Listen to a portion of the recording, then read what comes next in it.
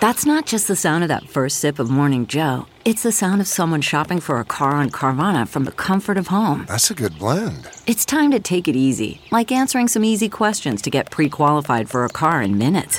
Talk about starting the morning right. Just like customizing your terms so your car fits your budget. Visit Carvana.com or download the app to experience car shopping the way it should be. Convenient, comfortable. I'm Lou Dobbs with this Great America Show midday update for September 30th, which coincidentally happens to be the end of the federal government's fiscal year, and tonight at midnight, there could be a government shutdown.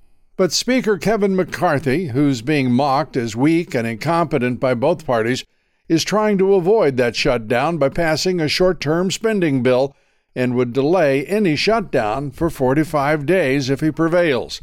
Either way that vote goes, whether McCarthy wins or loses, the only representatives who emerge from all of this with their integrity intact are the 21 Republicans who voted against McCarthy's compromise earlier and with the Dems. Such is the stuff of our national capital these days. The Marxist Dems' junkyard jackal of a special prosecutor, Nasty Jack Smith, wants the Marxist Dem judge in the president's classified documents case to put out a gag order against President Trump. And why? Because President Trump makes incendiary statements and gets a lot of attention, more than a Bolshevik thug like Smith.